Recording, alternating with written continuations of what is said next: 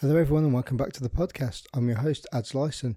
Before we get started with the podcast this week, if you want to get 15% off your surfing and outdoor gear, look no further. Go to Northcore on the internet and use the code capital letters GrumpySurfer15 to receive 15% off your purchase.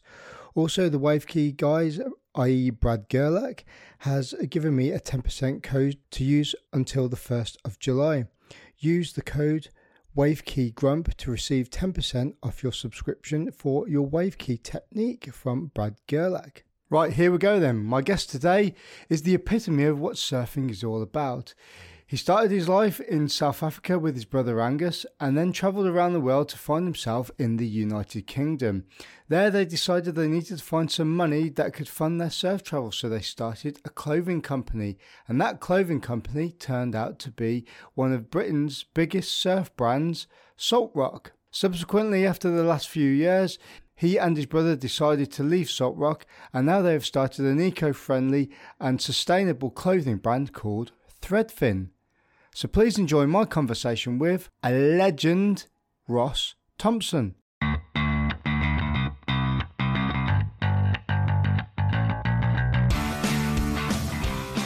Ross Thomson, welcome to the podcast. How are you? Thank you very much. I'm good, thanks. Thanks for the opportunity. It's really nice. So just explain where we are today and what have you been doing today? So today I've been doing some design work with the new brand Threadfin. So that seems to be the order of the day at the moment, is social media or graphics, new artwork. We are sat in what was the original Salt Rock warehouse, which is now part soft play for a kids playground, indoor play area, and a cafe. And when my brother and I exited Salt Rock, between exiting Salt Rock and starting up Threadfin, this was a new venture that we began. It's a really impressive place. I mean, the cafe that you've got out the front as well is pretty amazing. Yeah. I mean, we'll come on to talking about that in a little bit later on, but I'm going to just quickly throw out a little bit about your background, and then you can kind of fire into it a little bit. No worries. So, you and your brother Angus were the founders of Salt Rock. That's right. That's correct. Yeah. So you did that for what, 10, 15 years? We started 1988. 1988. So it's been some time. Yeah. We started Salt Rock off the back of, we were traveling really. We left South Africa when I was 22, he was 23, to travel, see the world. You know, we're at the age where, even though South Africa, as incredible a country it is, and it's wave rich and culture rich, you know, when you live in a country and you're born in a country, still, to us anyway, it was about getting out and seeing the world, because you feel a bit sort of hemmed in. So we travelled. We landed up in Penzance, and we were working sort of odd jobs for a couple of years, just to fund our surf travels, picking daffodils, working kitchen porter, all those kind of jobs for a couple of years. And then really after about 2 years of doing that, we both looked at each other and went, come on, there's got to be something we can do. And obviously I've always done art, and my brother with his business studies, he's always been really good. And we just put our heads together and started. We saw an opportunity. At that time, surfing in the UK was, it was embryonic, really. It was just starting to bubble. If you compare, Australia, America, even South Africa, the surf culture was already pretty big. And at that time, it was here for sure, but you could see it was definitely on the up. And we just put our heads together and said, let's start a surf brand. I can do the art, you can go sell the t-shirts and talk to the bank manager, and that was it, as simple as that. It was just a way of getting out the jobs we were doing, and it was really started to fund our surf travels. Simple. We wanted to start a brand, sell t-shirts, just to continue traveling, and Salt Rock was born 1988 in a garage.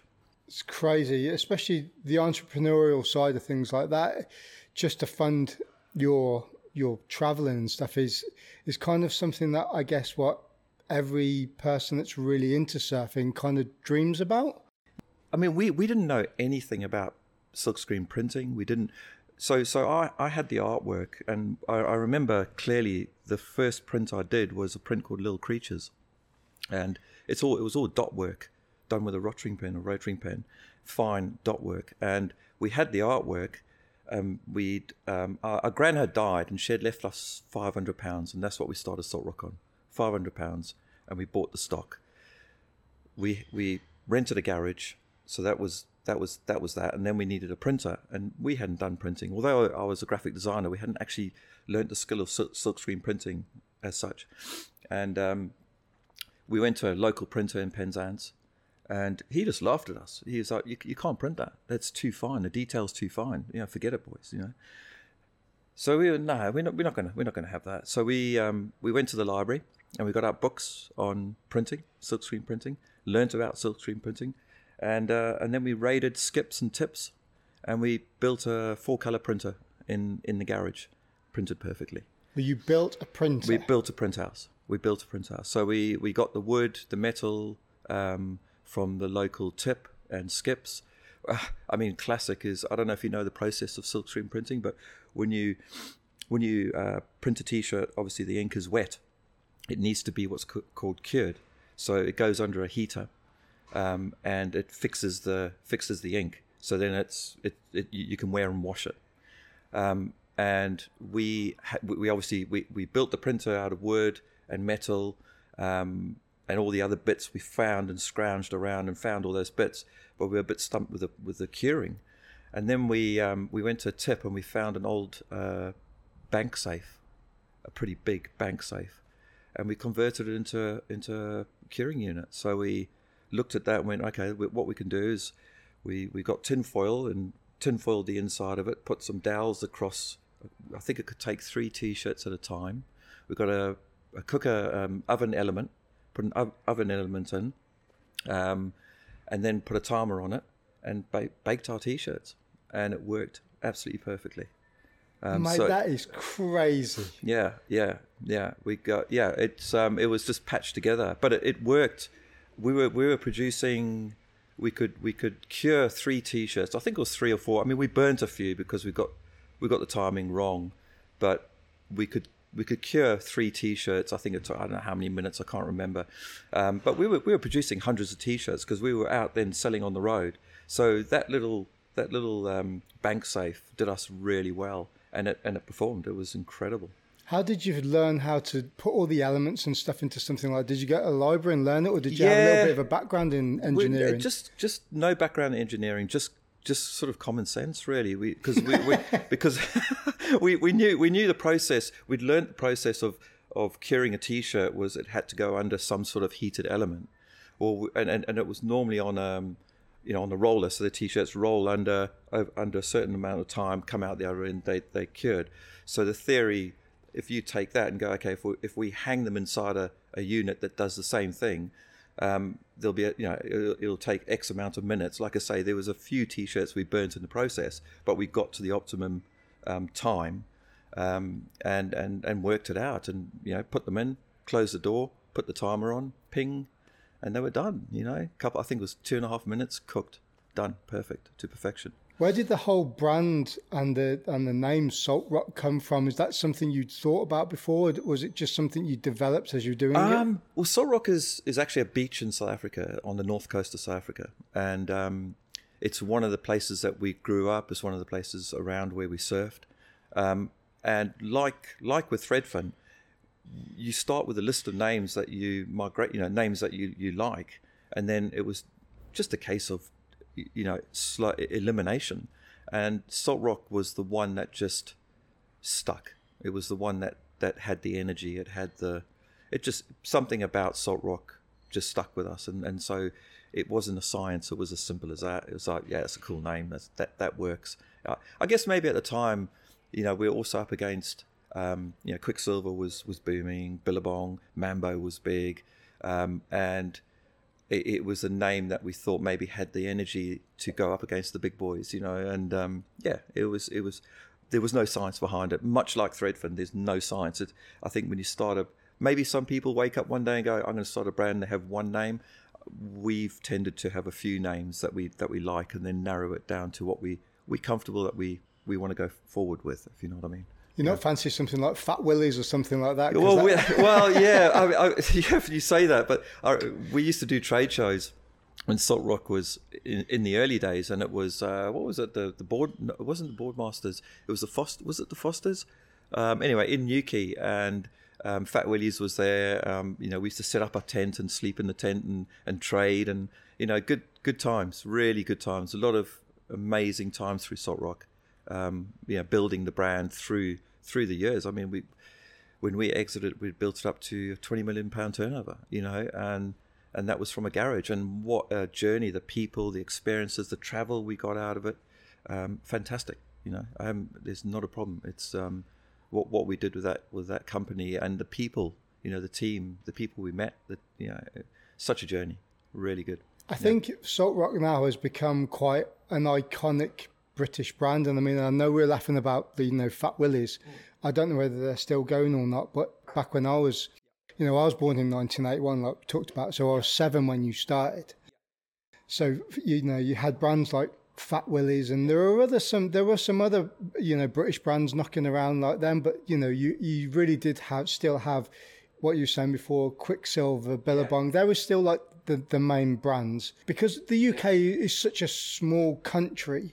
But we do produce some really good, foreign distributional items, T-shirts and stuff like that. It's quite an iconic brand, and for it to still be going now when a lot of things these days kind of tether out and go into the ether, I think it's such a cool thing, and it just goes down to show that, the people that are behind the brand, you and your brother started it, and the other people that are part of the brand as well have got the passion behind it to keep it going. Yeah, exactly.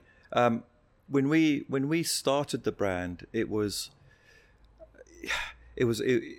I remember, I was talking to my brother about it not so long ago. I remember walking, you got to imagine this is a brand that nobody's heard of. So now people know the name Salt Rock. They know the little logo, the little sitting toque, and the little running man. We'll talk about that in a minute. Yeah, that has become ingrained in people's psyche, which is great. But at the time when I first designed that and we came up with a name and we walked into surf shops, we were laughed out the door. We were 100% just door shut. And it was a case of, why would I buy a brand that I've never heard of when I've got a stockroom full of Quicksilver, international brand, Billabong, international brand, Mambo, and that's what you're up against when you start a brand. But you just got to, we believed, we had the faith that there was something in it.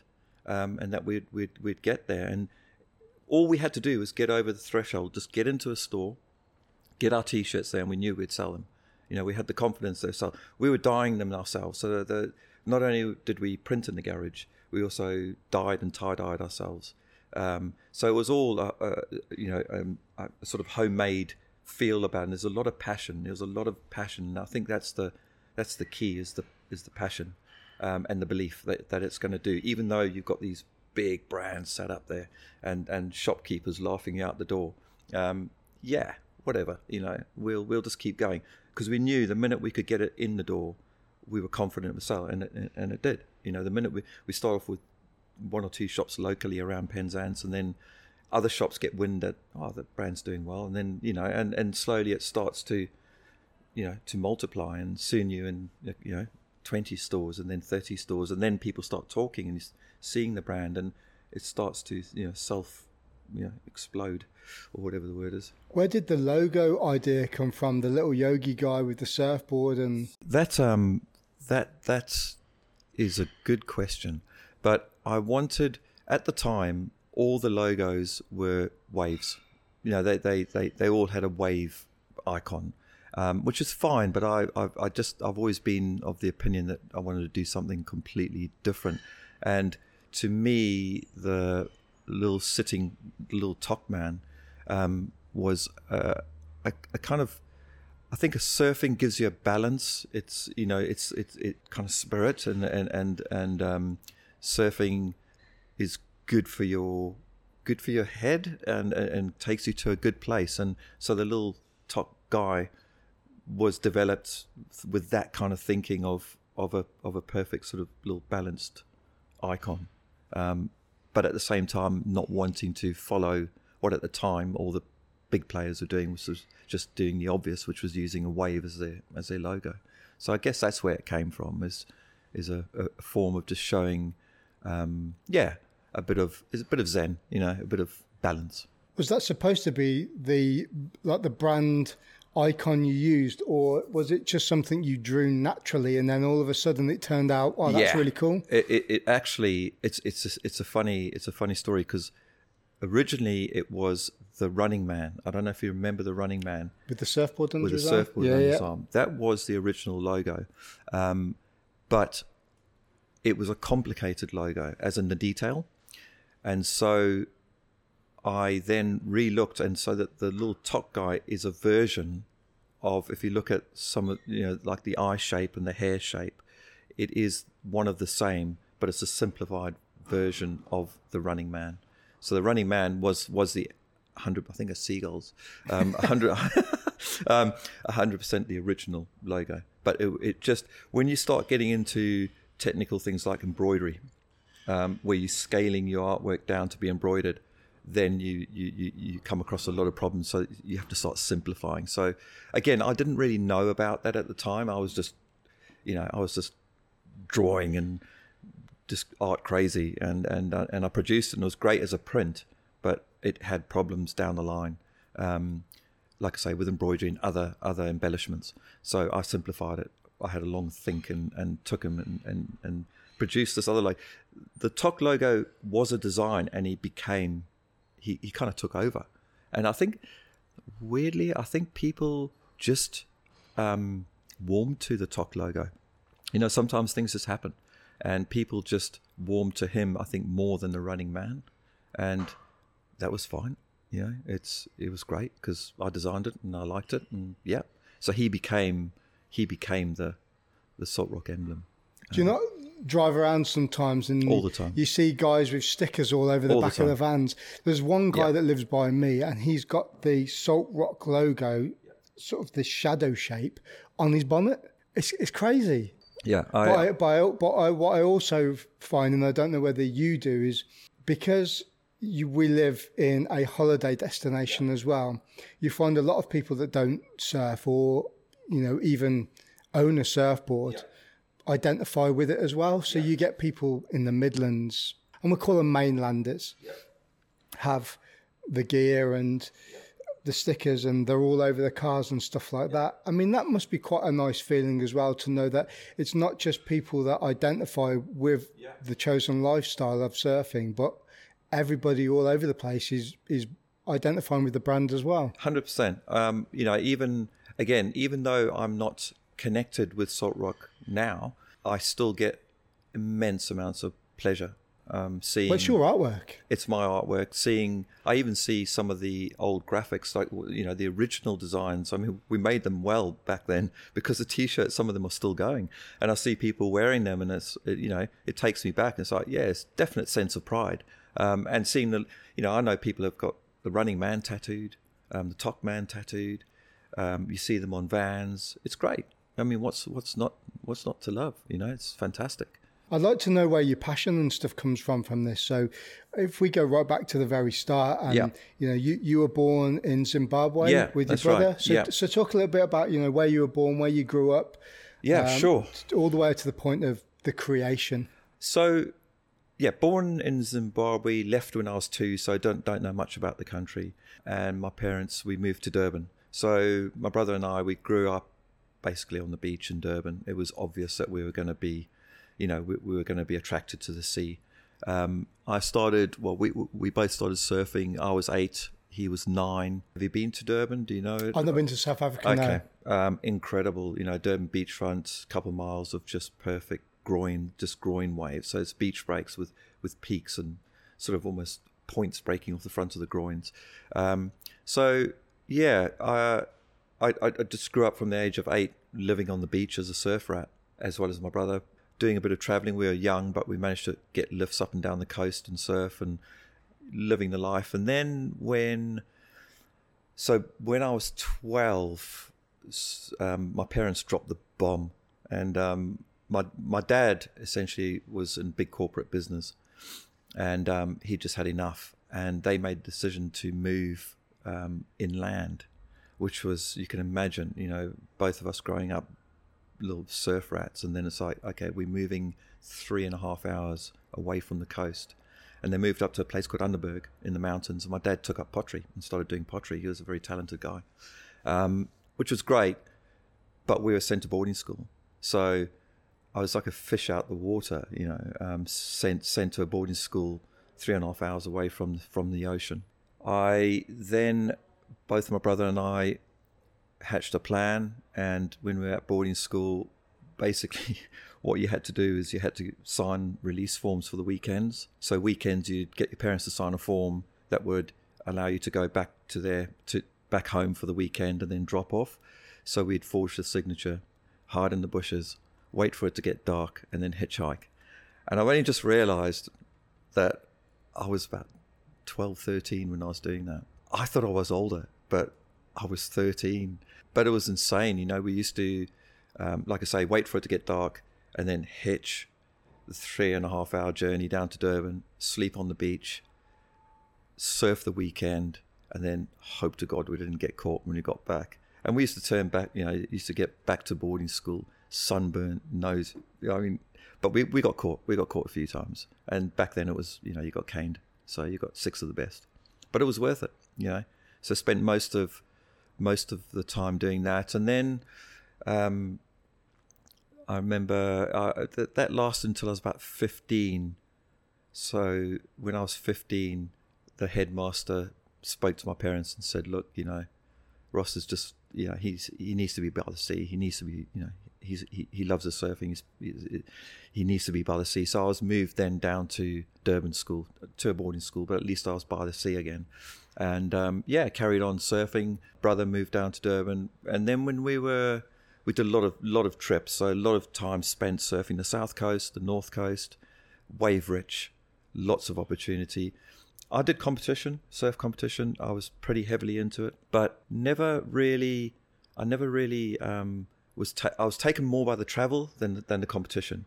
I liked the competition, but the thing that I really got off on was discovering new waves or going up the coast and finding a perfect point break, and getting really good pumping waves. And so I left the competition. I did quite well with the competition, but I think you're either born to do it or you're not. And for me, it was something I did, but not a passion. The passion was the travel. Like you're saying, people do have a competitive drive. I mean, I've competed in surfing competitions previously. I wouldn't say I'm a good surfer in my head. Yeah. I'm not a good surfer in any imagination, but I entered a few comps, but I just didn't like it. Yeah. I grew up playing rugby, and to the point where I did it because I enjoyed doing it. But when it started getting serious, and there was like an element of like, you either do this or you're not playing. Yeah. I'm like, fuck you. I'm not doing it. I just did it because it was fun, and I like that about it too. I did enjoy competitive surfing, but the thing I didn't enjoy was missing out on really good waves up the coast, which sounds ridiculous, but they'd have competitions in Durban where it would be 2-3 foot, and up the coast it'd be 4 to 6 foot and pumping, and that kind of did my head. I was like, really, and I just enjoyed. For me, it was more the crack, going with my mates. It was the journey as well as the surfing. It was so much fun, and competitive surfing I found was not as much fun. As a complete comparison, opposite to me, Martin Potter was somebody I surfed against in competitive surfing, same age. He grew up on the beach next door to me, and what a machine, Martin Potter, world champion. And he was just driven, not to say he didn't enjoy the adventure and the travel, but he was focused on, he was next level as well. There was a definite distinction between the level of his surfing to everybody else's. He was a machine. He was a competitive machine, and look how well he did. And he was focused on it, and that's all good. But I was kind of more down I preferred the exploring and the travel. which kind of led us really on to when I was 22, my brother was 23. That's kind of the reason why we left South Africa, was that lust for travel in South Africa became a global, my bedroom wall was plastered with all the posters from the magazines of, Mexican pipeline and Indo and Australia. And it was like, right, even though, like I said to you at the beginning, even though you're living in such a wave-rich country, it's more about the culture and meeting and learning and surfing different ways. Mundaka and all these things were just like, I want to get to them. I have to surf them. So at 22... Well, before we go on the travelling bit... Yeah, no worries. Carry on. Sorry, I'm just going. No, man, it's good. What were some of the most iconic memories that you remember from that period where you were travelling with your brother? And there must have been, you mentioned Martin Potter, that there's some really good South Africans that came out, during the 80s and 90s. Yeah. Iconic people. There must have been some really good people that, were in your peer group at the time. Yeah. That actually made it quite big, but didn't do what you did and went traveling and stuff, actually, stuck with the competitive side of it. Yeah. So there's 3 questions in this. Okay. Who were kind of the people that you surf with that made it? Where were some of the best places that you surfed while you were traveling up and down the coast? Yeah. And the 3rd question, I've completely lost my track of thought. You probably have to remind me anyway. Yeah, so let's go with those 2 to start with. Okay. So Durban was just a cauldron of talent. There were so many incredible surfers that didn't make it on the big stage. It was actually difficult for them at the time to make it on the big stage.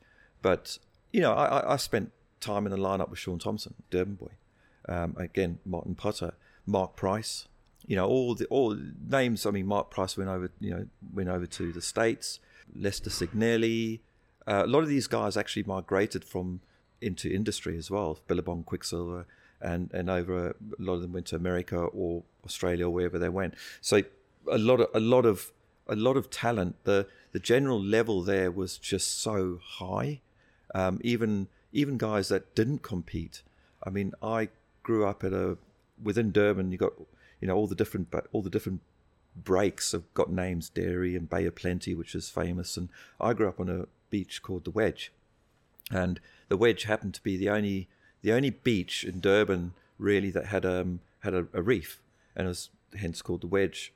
Small little takeoff, super hollow, left and right, but it was very local, but the talent was just incredible. Those guys that were surfing then, they could have made it on they were that good that they could have made it, but it was kind of like a working class break, and they had jobs, but the talent was just, I guess it's because you can almost surf 365 days of the year there. Even on a bad day you can find waves, so you can constantly get in the surf. That's kind of the problem you have in this country. I mean the consistency here is not great, but the people that live by the sea, if you're in that environment where you're constantly in all the time, it's like the way I use the analogy is, if you're a football player, right, you start playing football, you can't expect to be a professional football player if you're going once or twice a month to play football. It's not going to happen. But if you're there every single day, 2 or 3 days a session, you can go before work, lunchtime, you're gonna be a good standard, regardless of whether you're competing or not. There are very few days that you couldn't find somewhere to surf, and even if Durban itself was flat, chances are you could go south or north and you'd find a wave.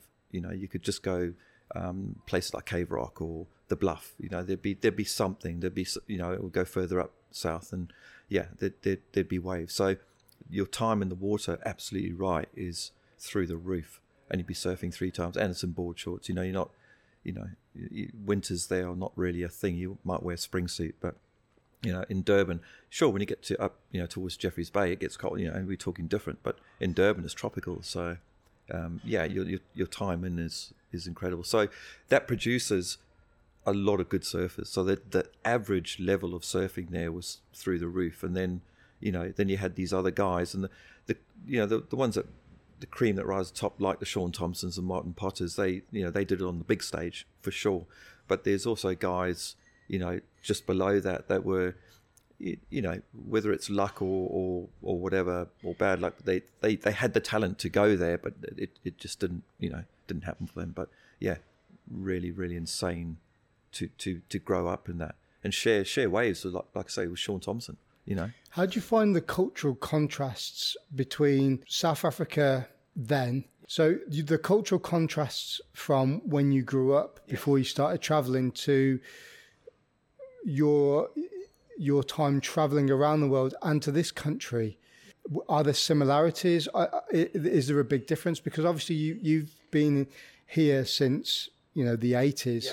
You must have seen the evolution of surfing to where it is today, with loads of people in the water to one or two in the lineups. How's all the change affected you, or how have you seen it change in the UK? In the UK, or just in general? UK especially. I mean, I remember vividly when it kind of just switching back to when we started Salt Rock, and for 2 years we were in Penzance. Then we packed our bags and we moved up to North Devon, and I remember driving along the road above Saunton, and the surf was pumping. It was middle of winter. We didn't know where. We were just following the road, and Croyd was at the end of it, fine. And we went across the top of Saunton, and it was just stacked, just perfect. It was empty. There's hardly anybody in there. Went round the corner into Croyd, and it was 4 to 6 foot offshore, just A-frame peaks, and there were about 10 guys out. That was it. That was it. It was pumping, and there were 10 guys out, and we had the best time. We met them all. Obviously, we turned up, and they were like, where are you guys from? And it's South Africans. What are you doing? That was great. Come down the Thatch tonight and let's have a beer. Went down the Thatch, had a beer, been mates with them ever since. But more to the point, it was, if that was happening now, if that swell was now, it would be, So we've seen it since, like I said to you, when we started Salt Rock, it was embryonic. We could see, where it was going. But yeah, it's gone through the roof. But it was obvious it was going to. Globally, surfing's gone nuts. Everybody surfs. Not talking about the lockdowns, but I think the lockdowns have definitely brought to people's forefront, about being outside. And you could argue it's a good thing and a bad thing for retail and industry. Yeah, people are buying boards and stuff. But for those of us that, would I call myself a hardcore surf? I don't know. I mean, I get up at stupid o'clock in the morning to go surfing. So, okay, I could identify like that a little bit. It's more difficult now to find cleaner waves with nobody out. You do have to go searching for it or traveling a little bit more to do it. Yeah, you do. It's is it a bad thing? Is it a good thing? It's just the way it is, isn't it? It's the way it is. It's life. And surfing has become, it's a great sport. So I haven't got any more reason. I haven't got any more right to be in, pumping Croyd as anybody else. It's everybody's game. Everybody's right to be in there. And if it's something they enjoy, and especially with lockdown, and it's something that's good for their head and good for them, then you can't knock it, can you? It is what it is. 100%. And I'm specifically, I think, this summer's going to be busy. 100% it's going to be busy because of what everybody's been through. My frame of mind is, I don't care how many people are in the water. I really don't. It doesn't bother me because everybody's been so desperate. People have been locked up in cities and whatever. I've been fortunate to live here and I can surf. Other people not so fortunate, so let them have it. You can't look at it any other way, I don't think. No, I think you definitely got to formulate an attitude these days where you can't get pent up about things like that. It's like, you could almost use the analogy of lineups these days are like motorways in this country. Everyone's got a car. Everyone's got a surfboard. Exactly. They want to come on holiday to use the beach.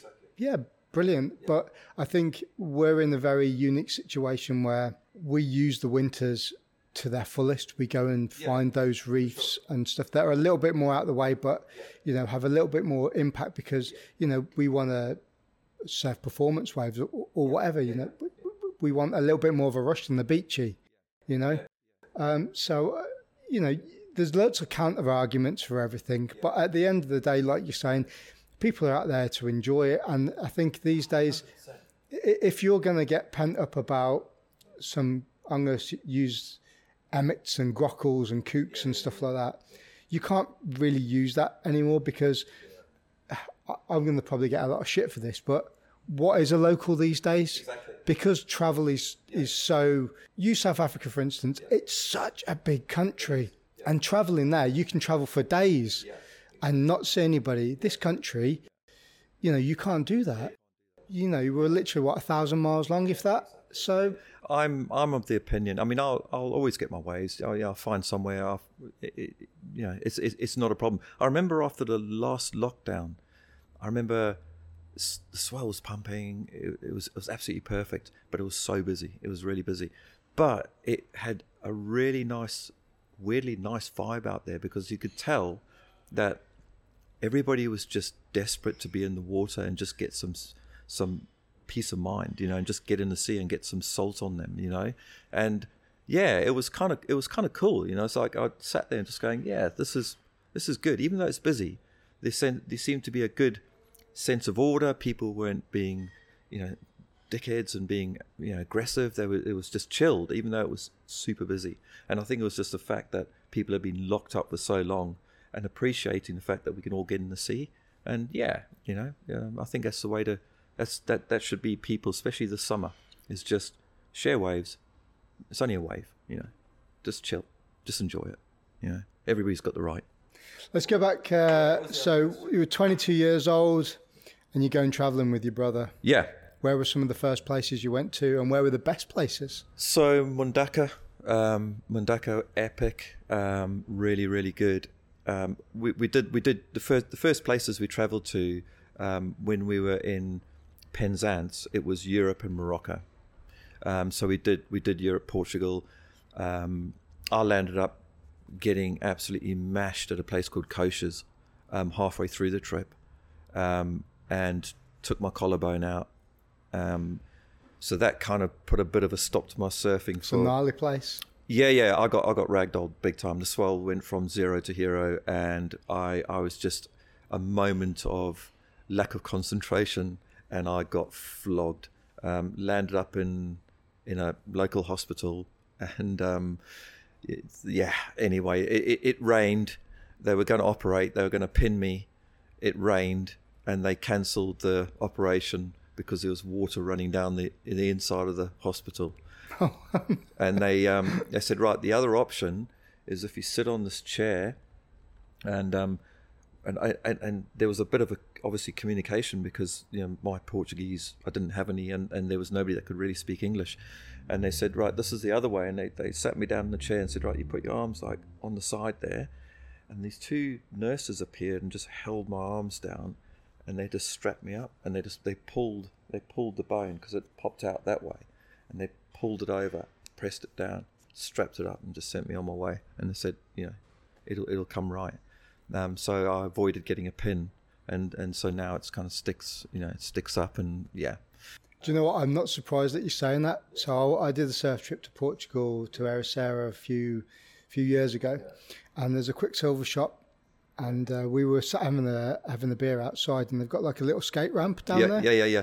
And this guy rocked up with his missus and his kids. Kid must have been about 3 or 4. Yeah. Must have been his birthday. He had some new pads on a skateboard, and his dad must have been a skateboarder, you know, back in when he was a bit younger. So he comes down, and his missus is sat there, and the kid's like, he's showing his kid how to do, drop in. Honestly, he was there for about 5 minutes. Put his board on the edge of this bowl. It was only literally like knee to probably between knee and waist high, just to drop in. Yeah. Went down it, flipped out, put his hand down, snapped his arm, like it was an open fracture. So luckily I was there with some medics. Were part of our group, and we were just sat there and we were drinking. We're going, he's not moving. And he went like all pale. Anyway, so went down, helped him out, give him a bit of reassurance and stuff. And they called an ambulance. They rocked up. Some quite portly, paramedics turned up. They put the stretcher into the bowl, right?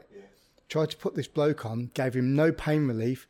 They're trying to lift him up. Man, he was screaming. His kid, I felt so sorry for him because his kid was on the edge of the bowl, like lying down, arms folded, peering over the edge, watching his dad getting absolutely nuked by these paramedics. His missus was going absolutely nuts. And we were like that. Okay, they're going to get him on the stretcher, but how are they going to get him out of there? Because it was really steep either side. And I was like, oh my God. But anyway, we had to do like a 3-man lift and, get him out there in the end. But something very similar. They gave him no pain relief for it, literally put him on and sent him off, and that was it. All I remember is getting it wrong. Then I remember nothing other than I was on the rocks and I came round and my brother and some other surfers were talking to me. And I mean, it could have been a lot worse. It could have been my head. So, and what they said was, I just got picked up and just thrown, just ragdolled in the air and just landed on the rocks. It's it's pretty rocky. Yes. Landed on the rocks, out Sparko, and then came round. Luckily, it wasn't my head, but it was my collarbone. And then, they couldn't operate because there was a storm. And so I spent a bit of time strapped up with it healing. I met a really interesting guy from New Zealand, and he gave me a squash ball, and he just said, right, just to help build it up, just squash that ball all day long. So part of that journey through. But then I landed up surfing when I got to Morocco. So that was our surf trips when we came over, was through Europe and Morocco. Did that bit, and then we started to when we started Salt Rock. Then it was a lot of Mexico. Fair amount of trips to Nextbar in Mexico, and other places around the world. Yeah, it was good journeys. How did you find Morocco? Because that must have been the days where there wasn't so many people about and wasn't so built up. I haven't been back since then, and I've been told that it's really built up. All I know is that we were camping with probably roughly 20 other surfers on the top of Mysteries. Oh, really? And it was camping. Yeah, and I think it's all changed. Yeah, from what I've been told. You can't do that. But it's all built up. I've done a few trips down there now. I mean, the first time I went, it was, quite built up. There's a lot of surf schools there. And Tagazu is, the stereotypical surf town that's built on the end, just in from anchors. Yeah. That's where we were based, is around there. But we were just camping. But with all of this, I always find and it's the same for around here too, is that once the size of swell comes through, it kind of sorts the men from the boys out anyway, because, I mean, you were talking about the end of one of the first lockdowns. There was loads of people in the water. But out of all those people in the water, how many people are actually catching rideable waves? Exactly that. You're sat 100%. In the right place, and because you've got your knowledge. And I was going to say it's knowledge as well. There's if you've got the knowledge, that's why I say it never stresses me, because I've surfed, especially Croyd and all these beaches long enough. I've surfed long enough. I know you can see when a set's coming. You know where it's going to go. You know what's going to happen. So you've got the jump anyway. So I guess that's probably why I don't stress that much. But also, to be honest, going back on that lockdown, I just enjoyed to see the fact that people are happy and people are getting in the sea, and it's really nice, because you knew how much trouble and strife people have been through, so you can't knock it. So Morocco, I haven't been back, but we camped, and I think it's changed. But we did we went south, went into down Sahara, and just don't even ask me where we surfed, because I have no idea. But we just surfed places. We found places. So again, it was that whole thing about just discovering stuff and finding stuff. Not that we discovered anything that hadn't been surfed, but it was just an adventure. I always find that surfing has always been, for me, I mean, it's a bit different now because I've got a family, and mortgage, house, work, all that sort of thing, has always been about the travel for me. You know, I've been to Indo, Australia, New Zealand, mostly Southern Hemisphere places. Especially when I was younger, you know, I religiously went there, and you can see the change in it. But I think with society and culture, you don't necessarily have to do that. But I think if you use that as the escapism, and there are so many places around the world, and I've used this before. There's a book that I read called The Blue Mind, and it basically talks about and uses scientific, a little bit of science behind it about why as a human race we end up building societies next to the sea.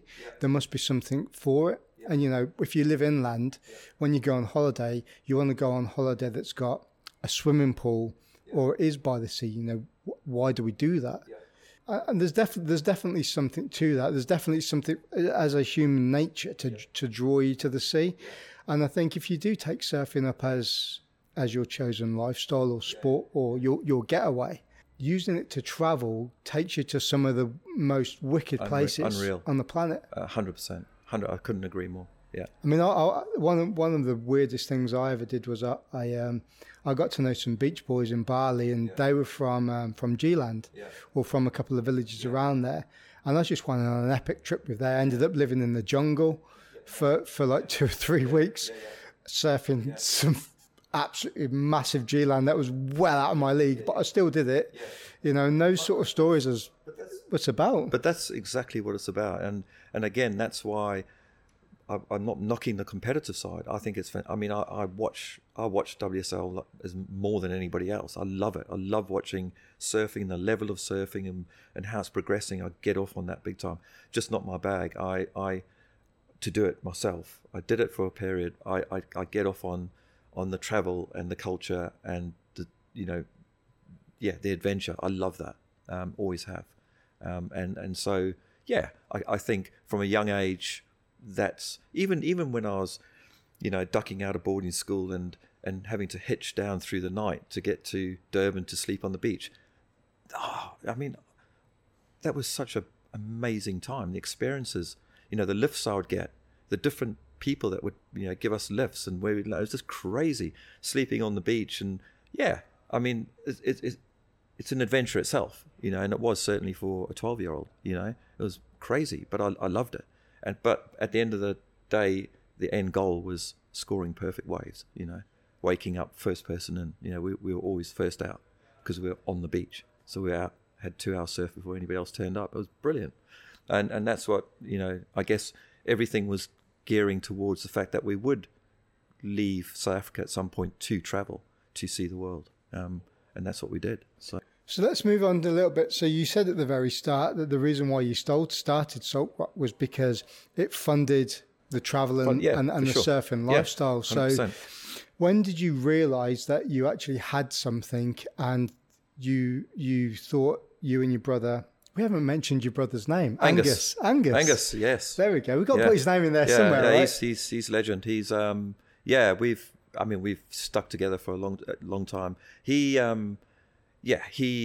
very different to me, but we get on really well as a partnership in business. It's, we understand each other, and we've been on lots of really good trips together, not just business trips through Salt Rock times, but surf trips.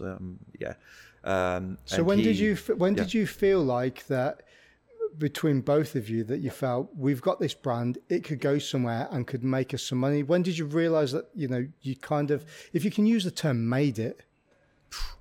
I guess we saw when we had moved up to North Devon, and that's when it really started to ratchet up.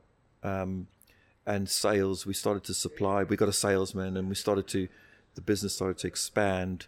Yeah, I think it was. I can't put a date on that, but it would have been probably maybe 88, so maybe 5-6 years after that, when we started Salt Rock, when we started in 88, about 6 years after, it really started. We started getting into a lot of independent stores, it started to really go. And also, weirdly, our reason for starting no longer became as viable, because the business started to expand, we started to employ people, and subsequently the theory of we're doing this so that we can travel became a little bit smaller, the travel window, because you have obligations now. You things change, so we couldn't do it right at the beginning. It was easy, you'd work and then disappear for the winter. So I guess for the first 10 years we were doing that, maybe, but then it started to get big, and it's you can't afford the time, as that's how these things roll, right? You just couldn't afford the time to go off and spend months away. We could still go away for a week or 2 weeks or whatever, but the month-long trips in Mexico, 3 months or whatever, those were kind of, can't do that. Got a business to run. We've got suppliers, we've got shops that we supply that are expecting our product. So the whole dynamic changes. So I'd say in answer, probably about 10 years after, we suddenly went, oh, okay, this thing's getting quite big. So you kind of touch on it a little bit, and from your persona and the way that you're talking about it, it's almost kind of like fast forward 10, 15, 20 years. It almost kind of feels like, from talking to you, that you kind of lost your way a little bit with it. Do you feel that? No. Or it lost its main purpose, is what I'm really trying to say. Well, I mean, the whole Salt Rock journey was incredible. It was really the last when we got investment into the business, when investment came in 2010. So the crash 2007 really affected us heavily. It was big time. I mean, you remember global implosion. It was a bloodbath out there. As far as retail goes, we had grown a pretty good retail portfolio. I don't know how many stores we had then, but probably, say 10, whatever. And yeah, it was difficult times. 2000, so that was 2007, 2010. It was so difficult. It was painful. From 2007 to 2010 was the darkest, I know, for my brother and for myself, and for a lot of our employees, the darkest years. It was so hard to keep afloat, to keep going. We had rents, we had because we had grown our retail, we had rents that we had to pay, and landlords weren't budging. It was tough. So we actually called it and went into administration. We cannot carry on. There was too much pain throughout the whole business, from top to bottom, too much pain. But investment came in, and the business continued, which was awesome. However, from my brother's point of view and from our point of view, the direction of the company was changing, and it wasn't where we had set out the Salt Rock story. It wasn't where we had set the journey to go, and it's just the way it went. It's a fantastic company, but it's just we were on a different direction, and subsequently Threadfin. All about sustainability, recycled, our love for surfing, our passion for the ocean, and that's really why Threadfin's been born. And we left Salt Rock just because it went it just went in a direction that we weren't on the same path, but that's life. That's the way it goes, especially when I guess you get investment into a company. Things change, and it wasn't, the edges get a bit softened, and things, it becomes a bigger commercial entity, and that's fine, and that's good, and I genuinely wish Salt Rock all the best, and I know my brother does. I love the brand, absolutely love the brand. I would do, we started it, we absolutely love the brand. We're still next door to it, and we're next door to it, but we're on a different journey. We're on a journey that we feel very, very passionate about. So, well, let's talk about that, because we've moved on to it. So you left Salt Rock you and your brother left in 2019. Yeah. Is that right? Yeah. And you've started this new brand now, Threadfin, which is all about sustainable clothing, and it's all about the environment. You talk a little bit about that? Yeah, sure. So it's all about recycled garments and sustainability. And also my brother, particularly as the factory that we work with, we've got a long history because it's actually a factory that we used to work with through Salt Rock. But Angus has been working very close with them and helping them to install things like water treatment and all the bits that you need to have a sustainable factory. And it's about looking after the factory, paying a fair price for what they do. So it's from top to bottom. Threadfin. It's a small, it's a small brand, but much like Salt Rock started in a garage. Threadfin is small. It's a small collection, but we aim to grow and we aim to learn as well. But at the moment, it's based on it's all recycled. It's also sustainable, even down to, for example, the poly bags. The bags that you get your garments in. Well, we use a starch bag, so it's compostable. So everything that we do, we're thinking the whole journey and doing the best that we can from the get-go, and then grow it and learn. I think nowadays it's not about, I think people are very open to sharing information, the Patagonias of the world, and that they're not trying to hide anything from anybody. It's all about, we're all on this journey together. We're all trying to make a difference, no matter how small. So we've started with recycled, we started with starch bags, and we will grow it and continue to go down that, because our passion is the ocean. Passion is the ocean, how we look after it. So as I said, the water treatment from screen printing and from the garments being dyed and washed, the water comes out clean on the other side of the factory that we use. And I'm really proud. Like I say, my brother's actually worked with the guy who's a personal friend of his to get that factory to that point, and actually been part of the journey, not building it himself, but running through it with him and making sure that it all comes together. So yeah, that's Threadfin. It's 3 weeks old, so 3 weeks is fine. Without sounding like a really cheesy geek, I remember when you put that out, and I think I messaged you the day that it came out, didn't I?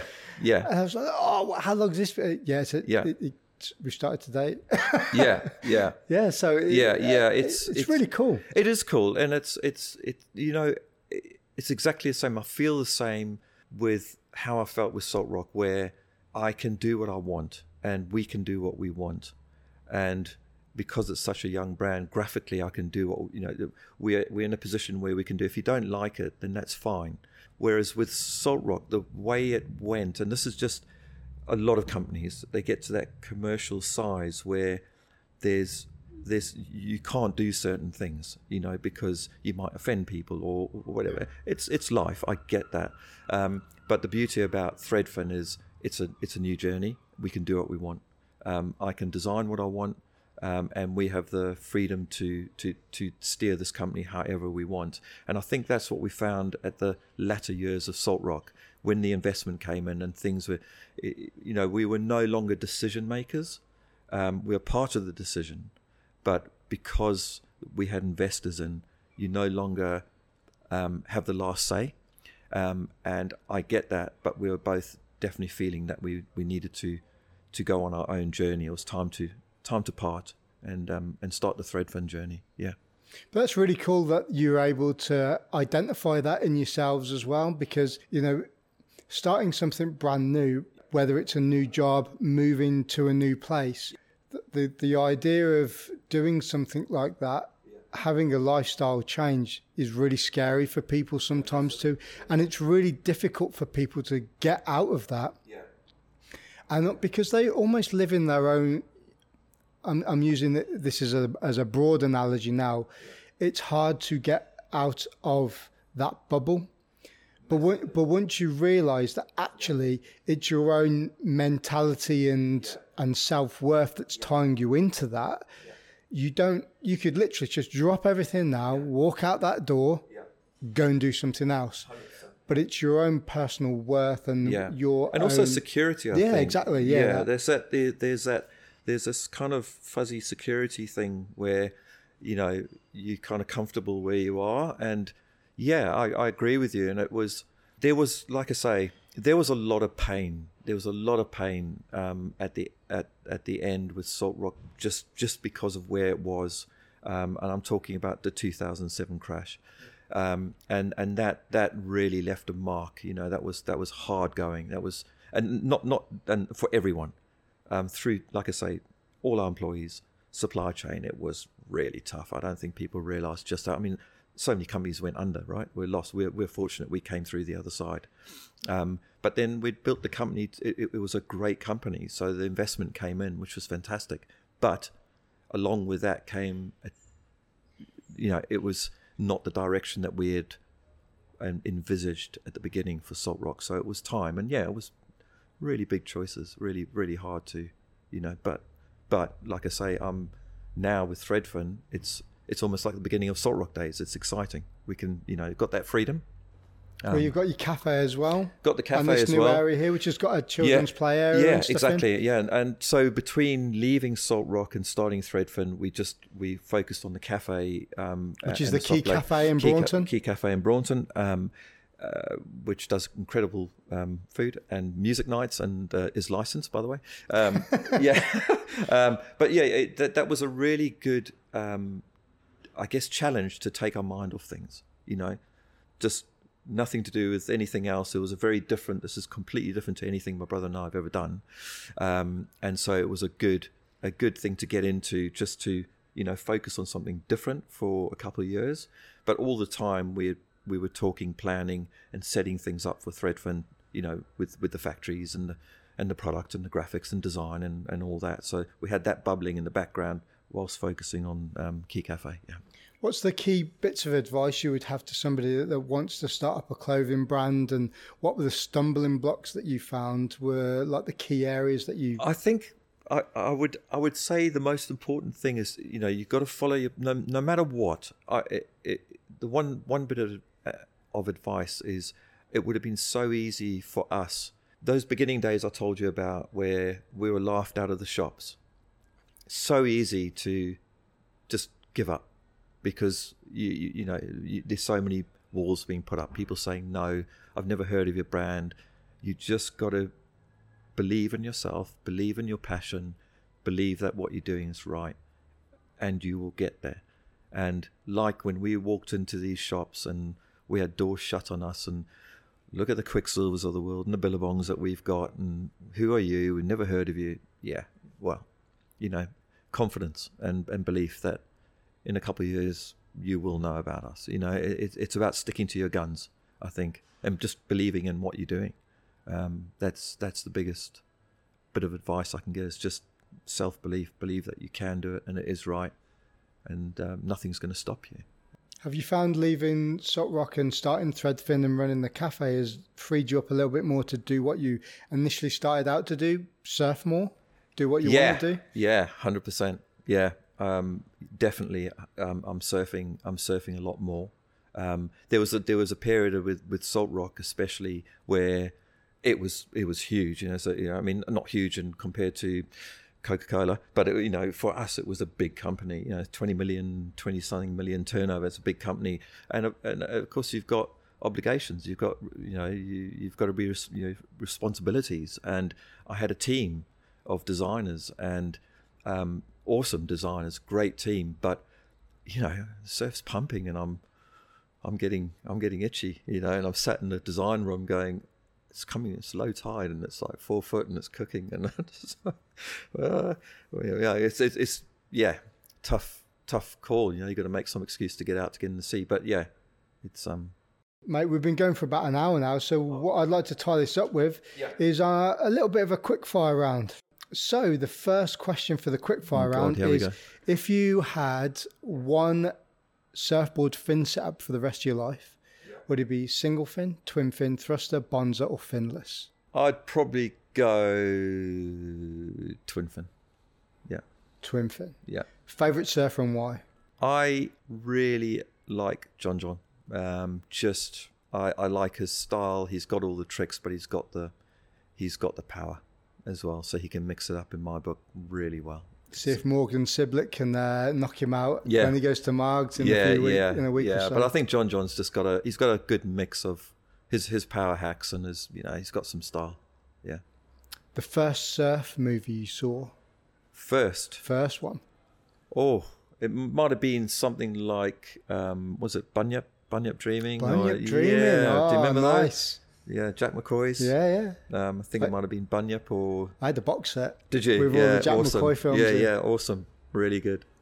The last surf film you've seen? I think it might have been... What was the Bethany Hamilton one called? She's incredible. But the Bethany Hamilton movie, not the most recent, there was a film done about her. It was a couple of years ago. Yeah. I watched it with my girls surf.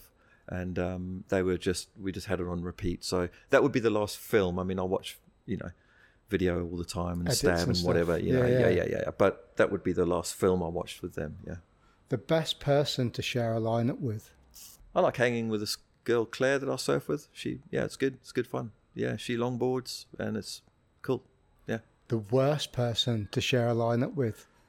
Yeah, I'm going to say my brother, and the only reason being is because he's too laid back, and I see opportunities and I get really annoyed with him, and I love surfing with my brother, but he's kind of opposite to me. I'm frothing and he's just like, yeah, and I'm, mate, opportunity, go, and he's just like chilled and just, he's complete opposite, super relaxed. So it kind of, I love surfing with him, but I get frustrated, because I just see so many opportunities going missing around him.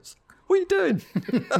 I feel you on that one. Yeah. Sometimes I'm like, what are you doing? You should have snagged that one. Yeah, but I mean, I do love surfing with Angus, but I just come out a little bit like, because I see the opportunities all around him, and he's just chilled, man. He's just taking it all in. Very different to me. Positive and a negative in that answer. Yeah, exactly. Yeah. If there's one place you could surf for the rest of your life, where would it be? J-Bay. Ross Thomson, thank you very much for joining me on the podcast, and it's been amazing talking to you. Thank you very much for having me. It's been really, really good. Thanks. And that's it. Tune in next week for a friend of the podcast, Andy Cotton, where he's talking about his big wave antics over in Nazaré from last year and through to the beginning of the year. So tune in for that one. Thanks for listening.